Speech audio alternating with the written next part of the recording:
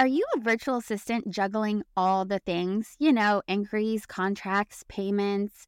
It can feel a little overwhelming at times trying to keep up with everything, right? Well, meet your new business BFF, insert HoneyBook.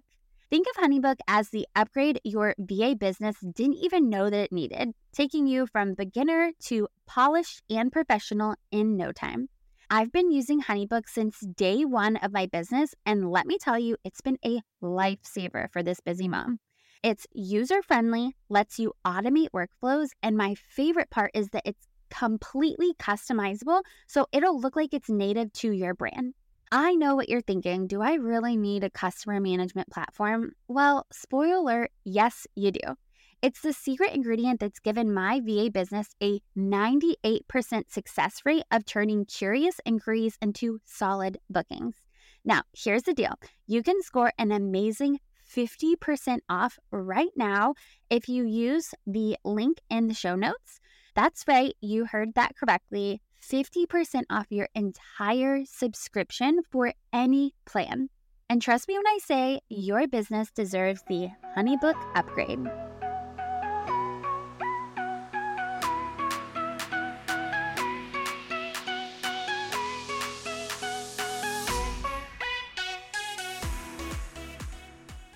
Welcome back to another episode of the Millennial Mom Movement podcast. I am so excited to chat with you today. So we are diving into one of my most asked questions on Instagram, and we're doing a whole series around it. So if I've gotten this question more than once, it's becoming a podcast episode, and that episode is coming to you today.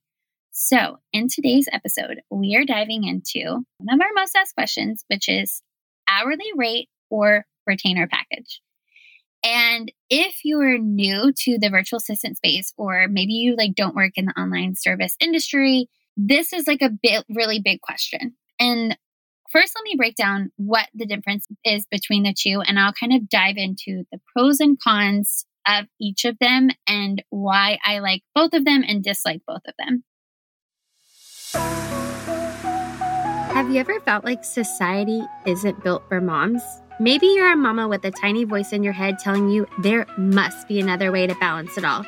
Working, momming, all the things. Yep, I had it too. And it likely means you're in the right place. Hey, I'm Amanda Resch, a Southern mama with big city sensibilities. I'm the girl that took a daydream and built a profitable virtual assistant business all in the middle of a global pandemic. Now, I work from home alongside some of the biggest bloggers and influencers while running a 6-figure agency. Come along as we dive into business, marketing, strategy, and real life as a female entrepreneur. I'm all about simple, easy, actionable steps that get real results. This podcast is for the millennial mom that is ready to kick imposter syndrome and start making money on her own terms. Get ready as we dig in, do the work, and redefine what it means to be a working mom. This is the Millennial Mom Movement.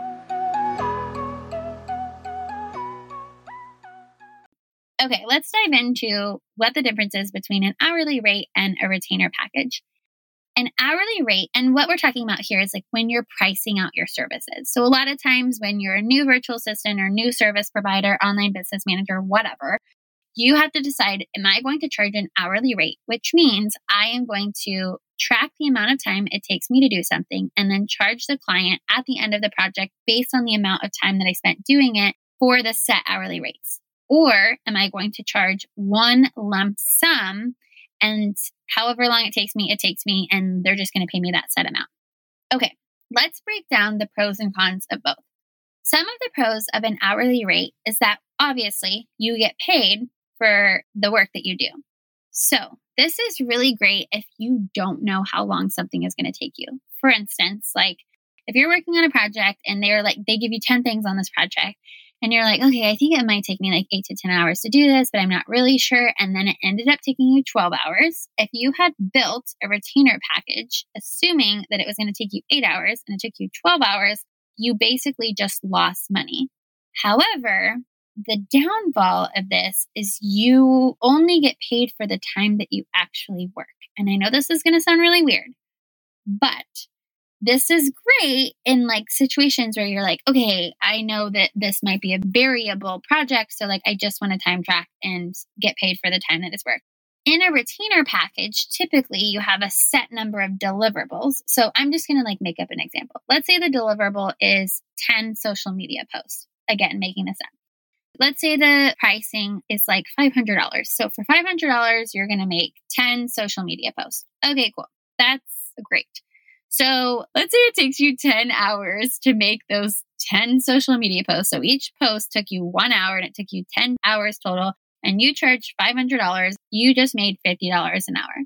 However, let's say that it had taken you 20 hours to do that. Then your $50 hourly rate just went down to $25. Now, there are pros and cons of the retainer package because if for some reason it takes you less amount of time, then you bank the difference that it would have taken you. So let's say that you thought it was going to take you 10 hours, but it only took you 5 hours. Then those extra 5 hours that you didn't spend, that's literally just profit in your pocket. And it kind of changes the mindset of your client. So when you're on an hourly rate package, there's typically like a lot of dissecting of like, how long is something taking? Why is it taking that long? What are they doing? Like really thinking about how can I maximize time?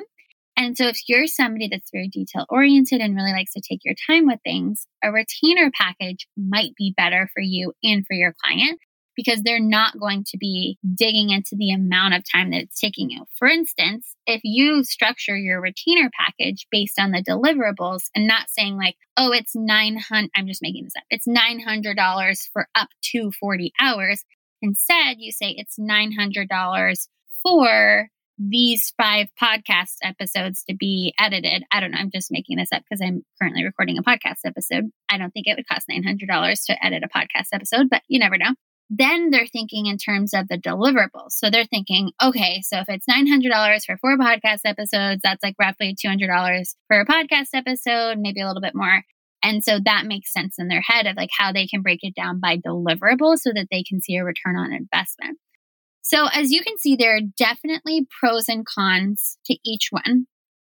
Typically, the advice that I give is if you're thinking and you're trying to figure out, okay, do I want to be on an hourly package? Do I want to be on a monthly retainer? But I'm just starting out and I don't know how long things are going to take me and whatever. Start with an hourly rate and know that you can always switch to a retainer package. And sometimes we do this even within our own agency.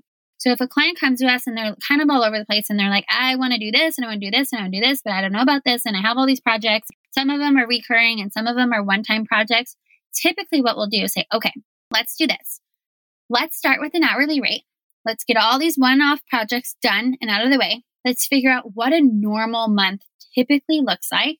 And then we can build out a retainer package once we know what that looks like. And sometimes we can do that within 30 days. And sometimes it takes 120 days before we level out. And that's okay.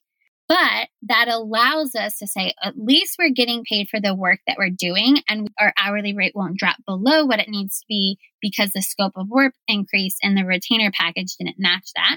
But on the flip side, we're not then locked into a specific retainer package that we committed to and the client feels good about, but then the workload doesn't match the retainer package. So if you find yourself in this boat, that would be my recommendation. My other piece of advice is that if you're a newer virtual assistant and you aren't sure how long something is going to take you, start out with an hourly rate for 2 reasons. 1, this is the fairest way for you and your client. And 2, it will give you a really good idea because you will be time tracking of how long things take you. So you'll know if I'm editing this podcast episode, it typically takes me 3 times the length of a podcast episode to edit it. So if the podcast episode is 30 minutes, then it's typically going to take me an hour and a half to edit this podcast episode because you've edited the podcast episodes. But until you've done that, you wouldn't know. And so if you were building out retainer package before that and you were thinking it was only going to take you 30 minutes to edit each podcast episode and it took you an hour and a half, then all of a sudden you're seeing scope creep where like your retainer package isn't matching your hourly rate and you would never want to be in a situation where you're below that minimum that you've set for yourself. I don't know if that settles the debate of hourly versus retainer, I personally think that they both have a place in our industry. And I don't think there's anything wrong with either one. I think it really depends on where you are, the situation that you're in, and what your preference is. And so even in our own agency, we actually have both models. We have a third model, which is completely separate, which is like a subscription-based model. And we can talk about that one day too. But there are a lot of different options, and know that either one that you go with, you're not stuck with. So you can change it at any time. So don't be afraid if you make a decision that you're like, oh no, I need to do this forever. No, it's your business.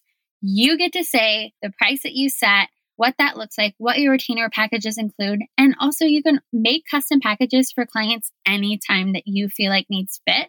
So don't feel like you're ever locked in. One tool that I want to mention, because we're on the topic of hourly versus retainer, one of our all-time favorite tools, if you're looking for something free to do time tracking in, is called Toggl. It's Toggl.